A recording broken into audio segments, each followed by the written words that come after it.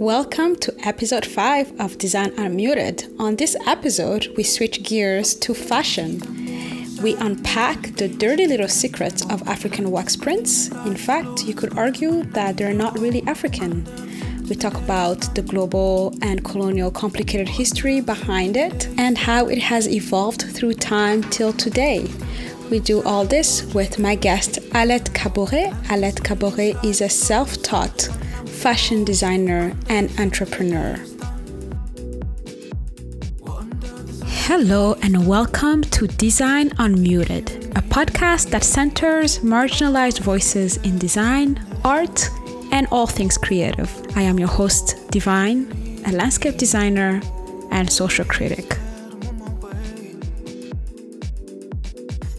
My guest today is Alette Kaboré. Alette is a fashion designer with an interesting background in science and public health. And I've known Alette for over 10 years, and we met in the cold prairies of Edmonton a really long time ago. Over 10 years? Was it 2006 or 2007? Can't remember. But I will let Alette introduce herself. Hello, Divine. Everyone, hi, welcome, and thank you for having me. So like Divine said, I think we met back in 2006, so it's been a while. Kind of dating people here, but okay. So I'm originally from Burkina Faso, which is a West African country. And I actually moved to Edmonton back in 2006 to pursue my studies. I did a bachelor in science. Then I went on to do a master's in public health. And after that, I kind of got this idea to start my own business somehow. And so because I was into fashion and I was doing pieces for myself and some friends, I decided that that was the way to go. Do something you're passionate about and something you're enjoying. So I went on to launch my own business a little over a year ago. And so I have a business in fashion where I create, manufacture, and sell my apparel, and it's called Kin Apparel. Yes, and I will testify and say that your work is amazing. I have a few pieces myself, and I am really impressed by your journey because you're self-taught. And your entrepreneurship is quite amazing because you were doing this while you were holding a full-time jobs, several ones. I think you were working for the provincial government at some point, and now you're working for the University of Alberta. So can you tell us a little bit more about the specific journey towards teaching yourself first how to create, how to design, and really just kind of like, because it's quite a courageous act, and like where that came from. How did you do it? Thanks, Divine. I think you're being very generous here. Courageous or crazy, it depends how you.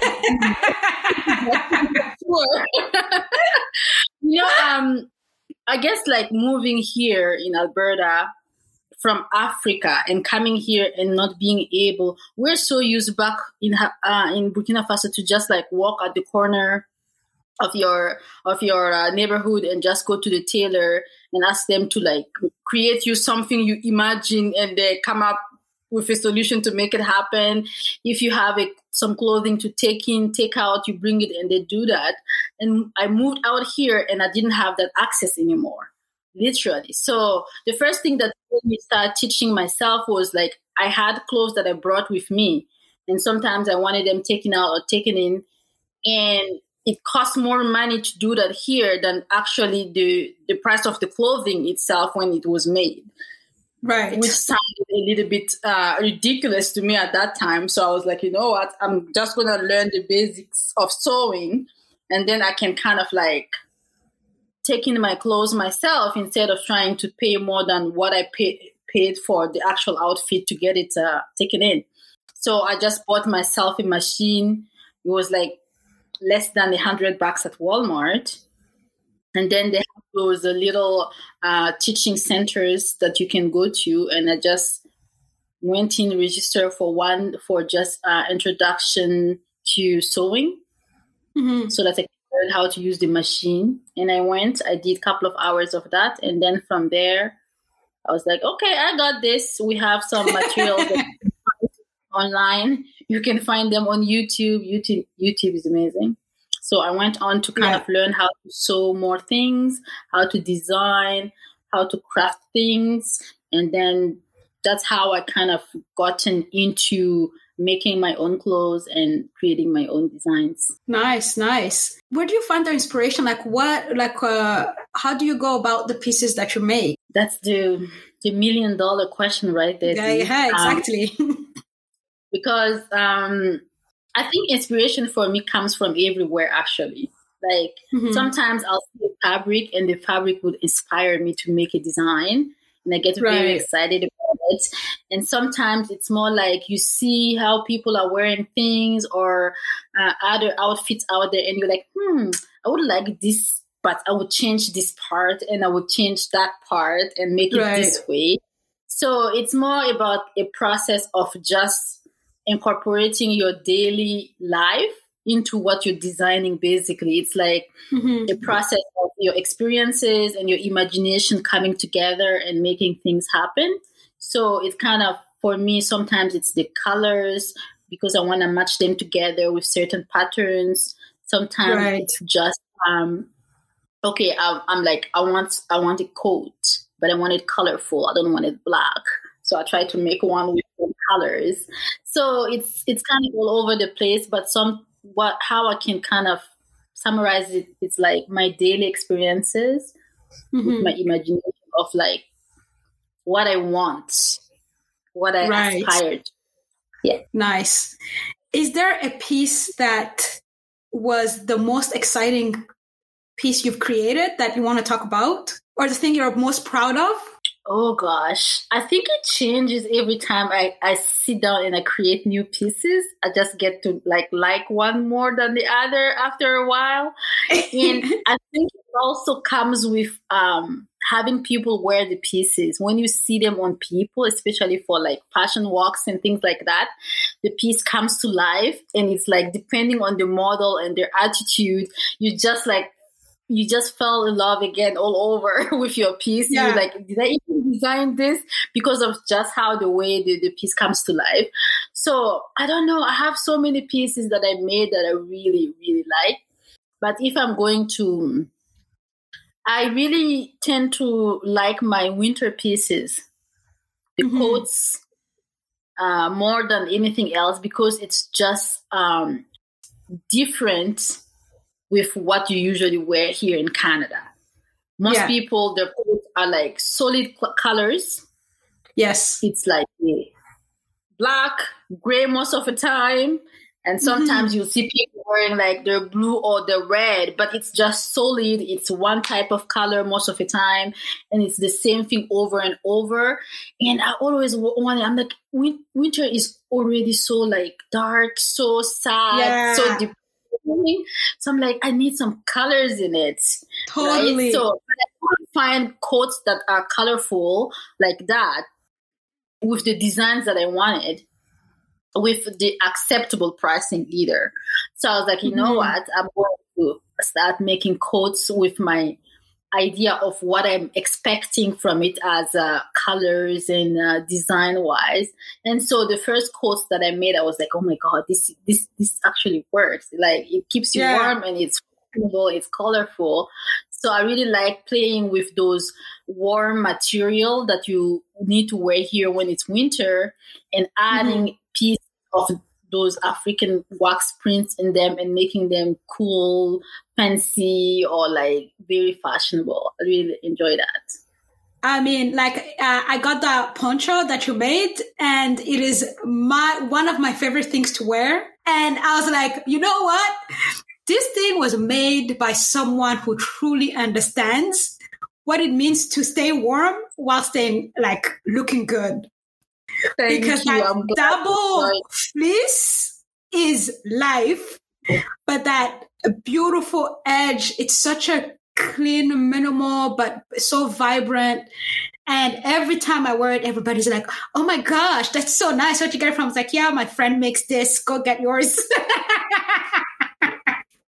Right?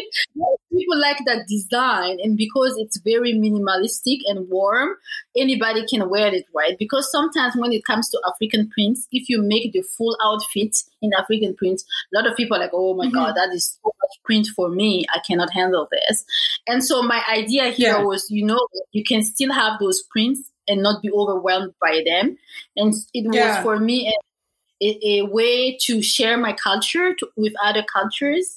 And also kind of like bring my African background with my Canadian background, because at this point, truth is like I'm starting to feel as African as I'm feeling Canadian. Yes, it would be half of my life lived in Africa and half life lived here. So it's like I feel both cultures in me, and so I want to represent that, right? So it's a way for me to kind of bring that out. Totally. Actually, this is a good segue.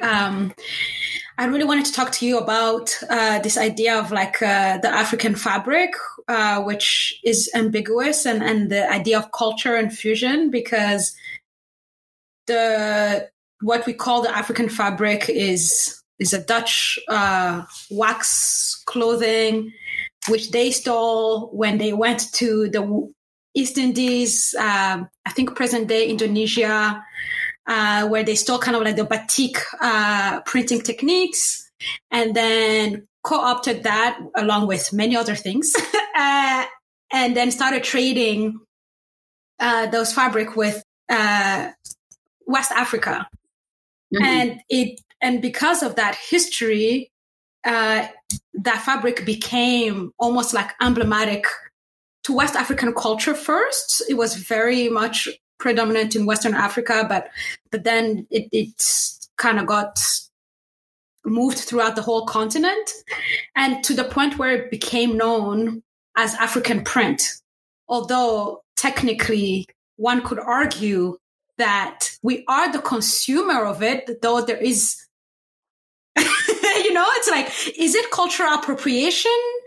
Right? And to me, I want to get your thoughts about this. To me, it makes me kind of sad because along with many things, like we don't control the means of production of these value added things and products that can get to define our cultures like this. But it's also because it's ours. We're the consumers of it. So like how do you approach it? And because I know you're aware of this, and you also use this fabric predominantly in your design as a way to celebrate African culture. I think it's in one way it's a complex history, but in another way it's simple. It's not like there are other people around the globe that are wearing it like we're wearing it, that are consuming it like we're consuming it. Even though it came to us through colonization and not a so positive way that it came to Africa. We took it and we made it our own. Right. So we have a long history with it, and we use it in a certain way that makes it ours now. So that does take away the fact that we have local fabrics. Right. Traditionally, we have our local fabrics that are cotton woven, and I love them. Most of the time, it's just harder to access them from here because they're not internationalized like the wax prints are. And it's not something that you, at some point, I don't feel like I want it to become like a big game like the wax prints are, because then we're going to lose our rights to them, because now the wax prints are being printed mostly outside of Africa. We're not getting money out of it. But our traditional prints that we have, it's still being hand woven traditionally by most of the time women.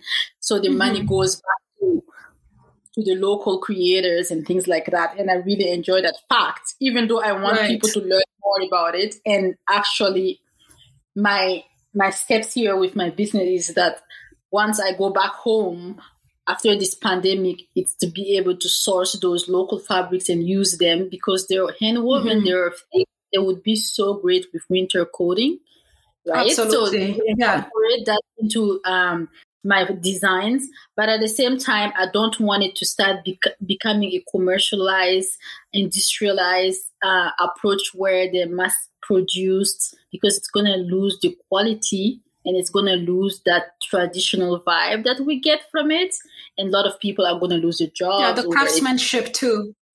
Exactly. Yeah. So, and I see that we have that, and we have to celebrate those kind of traditional prints. But I also feel like the wax prints are ours now, because tell the Dutch. Yeah, no, it's not for them. They started it. We took it over, and we made it what it is now. If you go to their country, you're not going to see people walking around wearing it. Yeah.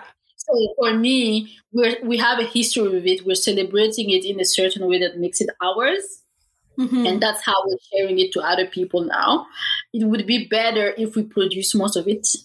And I can see that there are certain countries on the continent that started manufacturing them.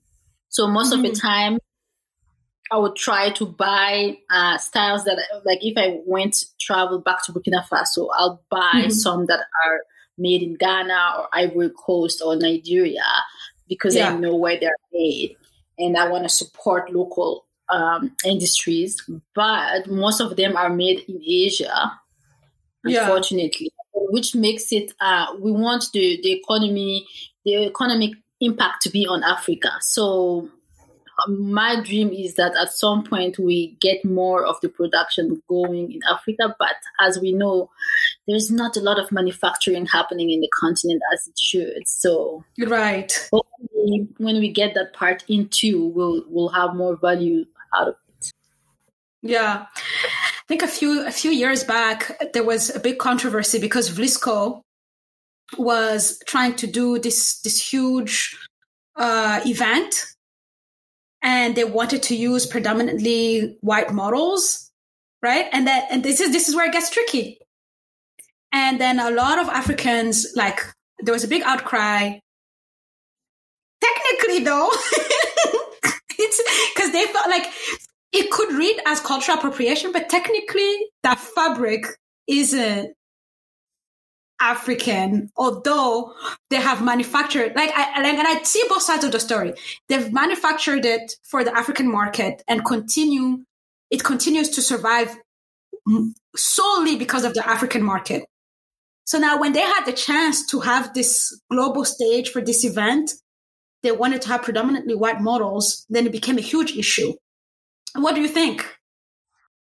I think that I see Vlisco playing that weird game where you want us to buy your product, but you're not going to celebrate us wearing your products, basically.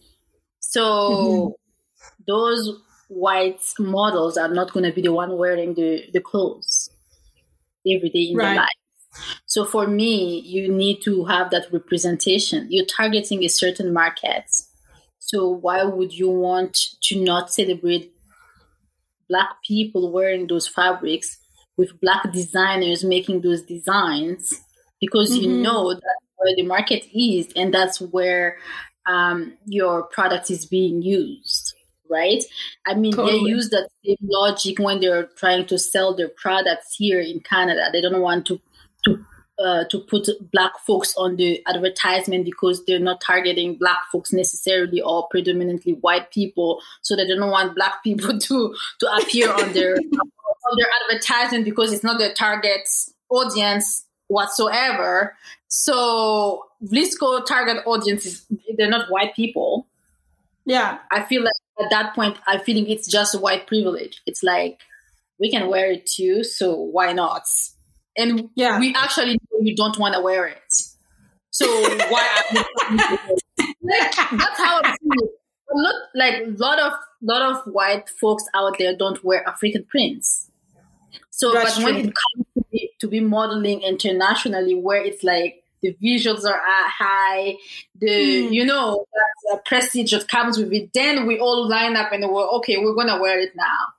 Yeah. So for this instance, I feel like there's a little bit of cultural appropriation happening because they're doing it's like a folklore for them. They're doing it's like wearing, it's like wearing traditional First Nation outfits here for Halloween. We know you're not gonna wear it all year long, as you appreciate the culture.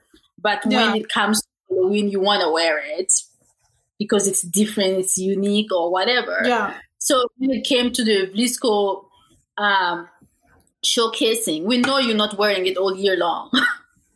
It's not something that maybe you're wearing it once a year. But for the sake of the event, because it's prestigious, now you want to hire white models to model it because of just probably trying to get more audience, because they're thinking if it's Black folks only, people are not going to show up. And I feel like it's not fair to the Black community, because we always lose. They take things from us and we always lose. When it comes to where it's monetized or it's out there for people to see in a big way, then we're pushed to the back, basically. Right. And then other cultures are presented, which is not fair. And so that's how I kind of understand why those people were like, no, this is not fair. I don't care if it's being manufactured somewhere else. We know we're the ones wearing it. We know we're the one advancing the fashion in that field. So why aren't we represented when it comes to celebrating it? Yeah, totally. No, I think history changes a lot of things with like cultural identity, and this is one where at some point there might not be anything Dutch left about it. Like one could argue, right? This has just, it was never Dutch to start with. Well, that too. They took it somewhere else, and they made it and sold it on the outside. So they're doing business. But for us, it becomes our identity. Right. Basically, right? So business and identity is not at the same level, right? So we are really taking it seriously. Like, you have people that have been tracking the evolution of the wax print fashion on the continent. And you can see the evolution. It's amazing, right? There are key patterns that are historic in Africa, right? So it doesn't happen anywhere else. Yeah, so that's true. And also to talk less shit about VSCO, they do quite a good job at actually going to a lot of West African countries, mostly because of the historical relationship that has happened with the trading of the fabrics, to go and see and talk to a lot of the big women who sell the fabric, to see what sells and to actually ask them what the prints should be.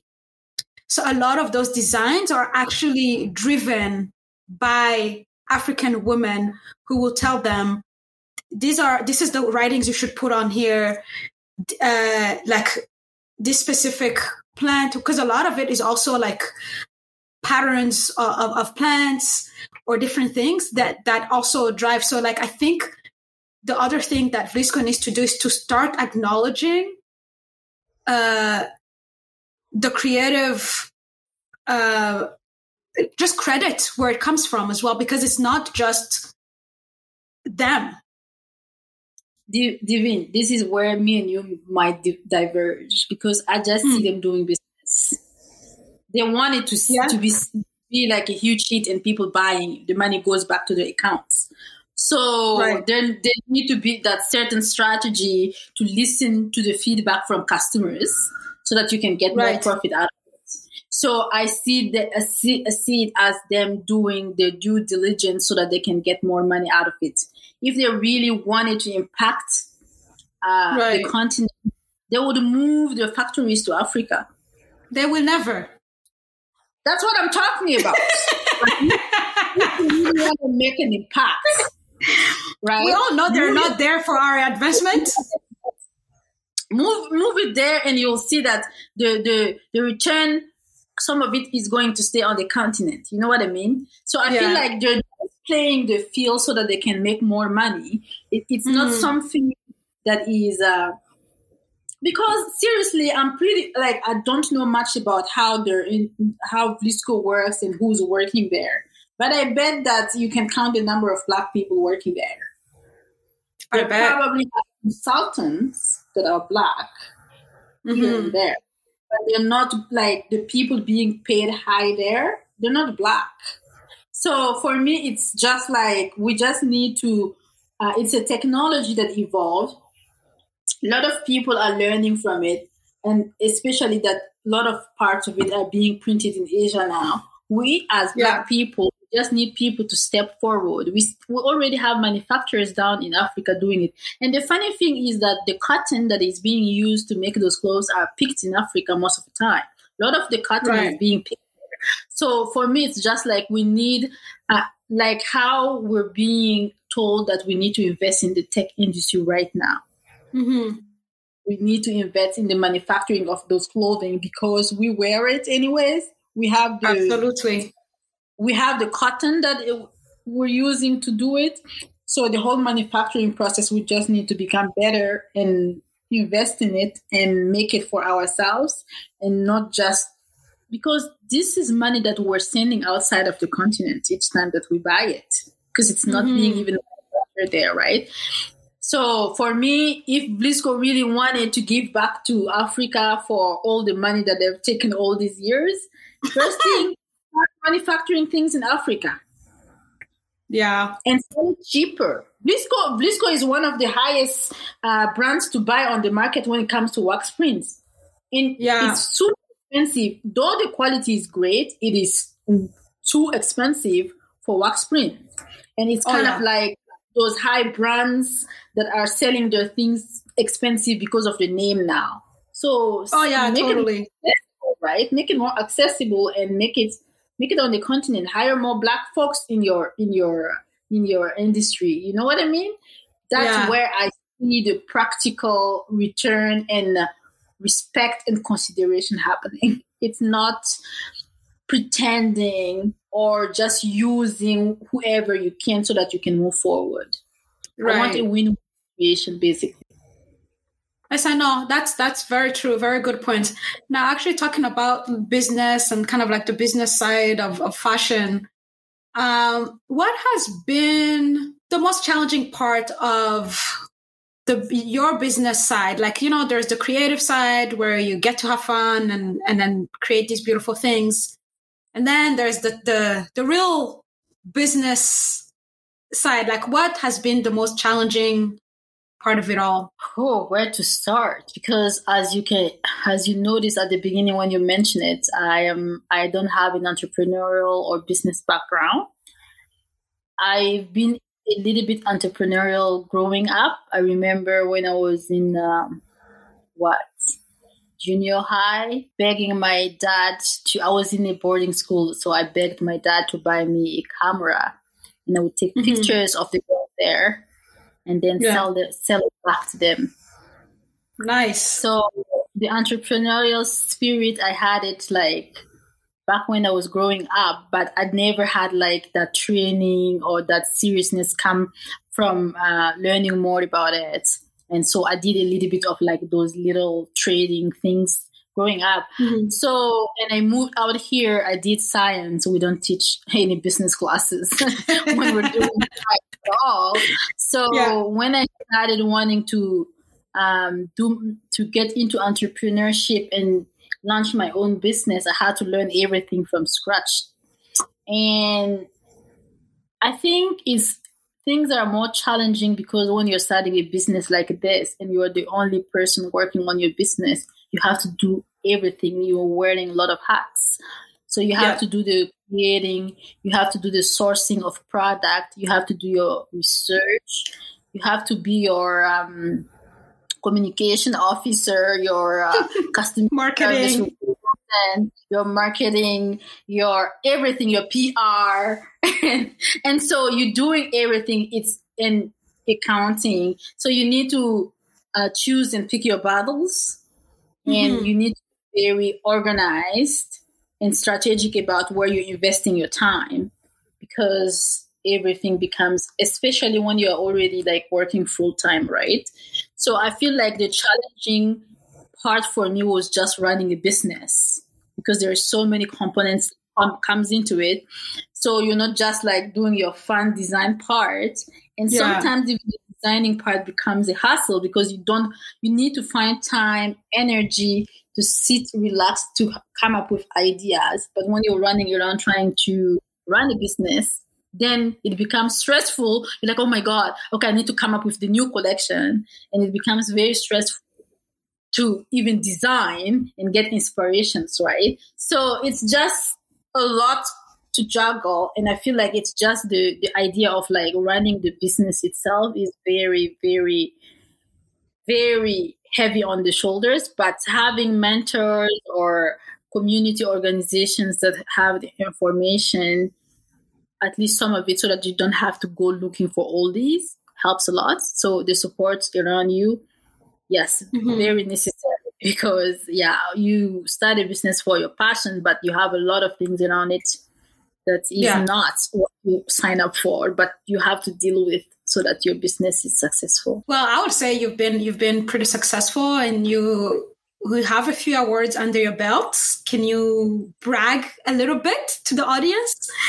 A little bit. I can brag a lot about it, but please do. No, it's just. I think it's just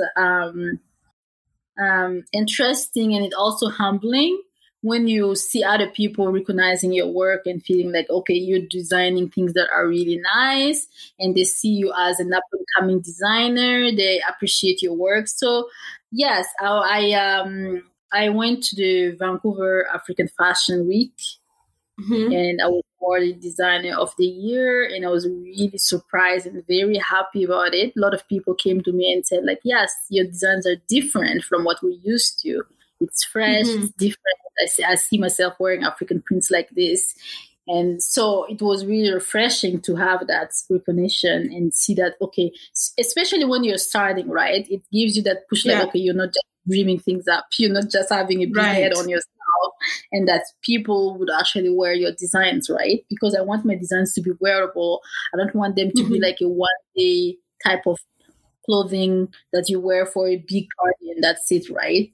So having that recognition, and that was like few months after I launched my brand. So that was like a really Kickstarter, and I was super excited about it. And then later in 2020, I got another award here in Edmonton for Designer of the Year at the African Canadian Awards, which was really like nice, because it has been a very, very hard year. 2020. Absolutely. It's a very special year, and to think about, like, I launched my business a few months before all of the pandemic situation started. It was just like very, very timely to have that second award telling you, you know what, keep fighting, you can do this. Totally. And so what has been your pandemic silver lining? My pandemic silver lining, I think that I got one of the things that I always knew I had confirmed, basically, because after you move out from home to another country, you learn a lot of things. And one of the things that I learned early on was, like, I'm very adaptable. So with my business, it's not like I had a business before, but with the pandemic starting, I got very, like, I pivoted and I started making cloth-based masks, right? I didn't sit around and be like, oh, all my festivals and events got canceled. I'm just going to sit here and cry because after I invested all this money, I have no outlet. So even though it wasn't giving me the huge return that I was expecting, it kind of kept me busy and hopeful. And also I felt like I was serving a purpose because I was making masks to keep people safe. And I used my public health background to, like, research and see what's the safest material for cloth-based masks and all these things. And that's why I sell my mask with, like, some filter papers in them so that people can, like, even feel safer. So I think, like, that ability to pivot and in realizing that, because it's an important thing to have when you're running a business. So my silver lining was like, oh, okay, I can do this even in business. Right? Totally. So it kind of gave me that, okay, I discovered that I have a fighting spirit, to say, more than I even expected. So that was a very nice silver lining with the pandemic situation. That's a great one. Okay, last question for you, Alette, is how would you like people to support you? What an amazing question. I'm glad you asked, Divine. Basically, go to my website, order something now. That's how you say it. Now tell us what the website is. Yeah, right? People feel like, okay, they're home, they're not going anywhere, and they don't want to shop maybe for clothes anymore. But if you don't shop now, then I don't exist in a few months, basically. And by the time you get around wanting to buy my things, I will not be there. My shop would be closed because, well, you didn't buy before. So basically, the way to support me is if you see a design and you enjoy it and you like it, please proceed, get some. Buy one, gift one, buy a gift card, then you can spend it later on designs that you like. So for me, it's really like, if you like what I'm doing, if you like the work, please don't feel shy. No matter your color or skin, go for it. You won't be disappointed. I get a lot of great feedback on the product that I sell. And it's local here. It's Canadian. So you get like a great customer service, and you don't have to buy it from like outside of Canada and pay duties and taxes like that. And you don't have, for those coming from Africa, you don't have to travel every 3-5 years to get your outfits made there if you have great designs here that are adapted to the Canadian context, right? So yes, support, yes, please. And head over to my website, follow me on Instagram, and Mother's Day is coming, Father's Day is coming, buy them a little gift from my shop and support the business. Totally. And can you tell the audience what your website is?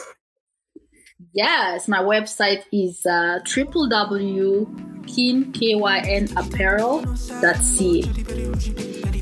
Awesome. Thank you very much. Make sure you check out Alette's designs and use discount code DesignUnmutedFam to get 10% off. Well, I hope you enjoyed this episode of the Design Unmuted podcast brought to you by Divine. If you liked what you heard, please rate and tell your friends about it. You can subscribe so you never miss an episode. Find me on Instagram at Ramesha Design Unmuted and also on my website at www.rameshadesign.com.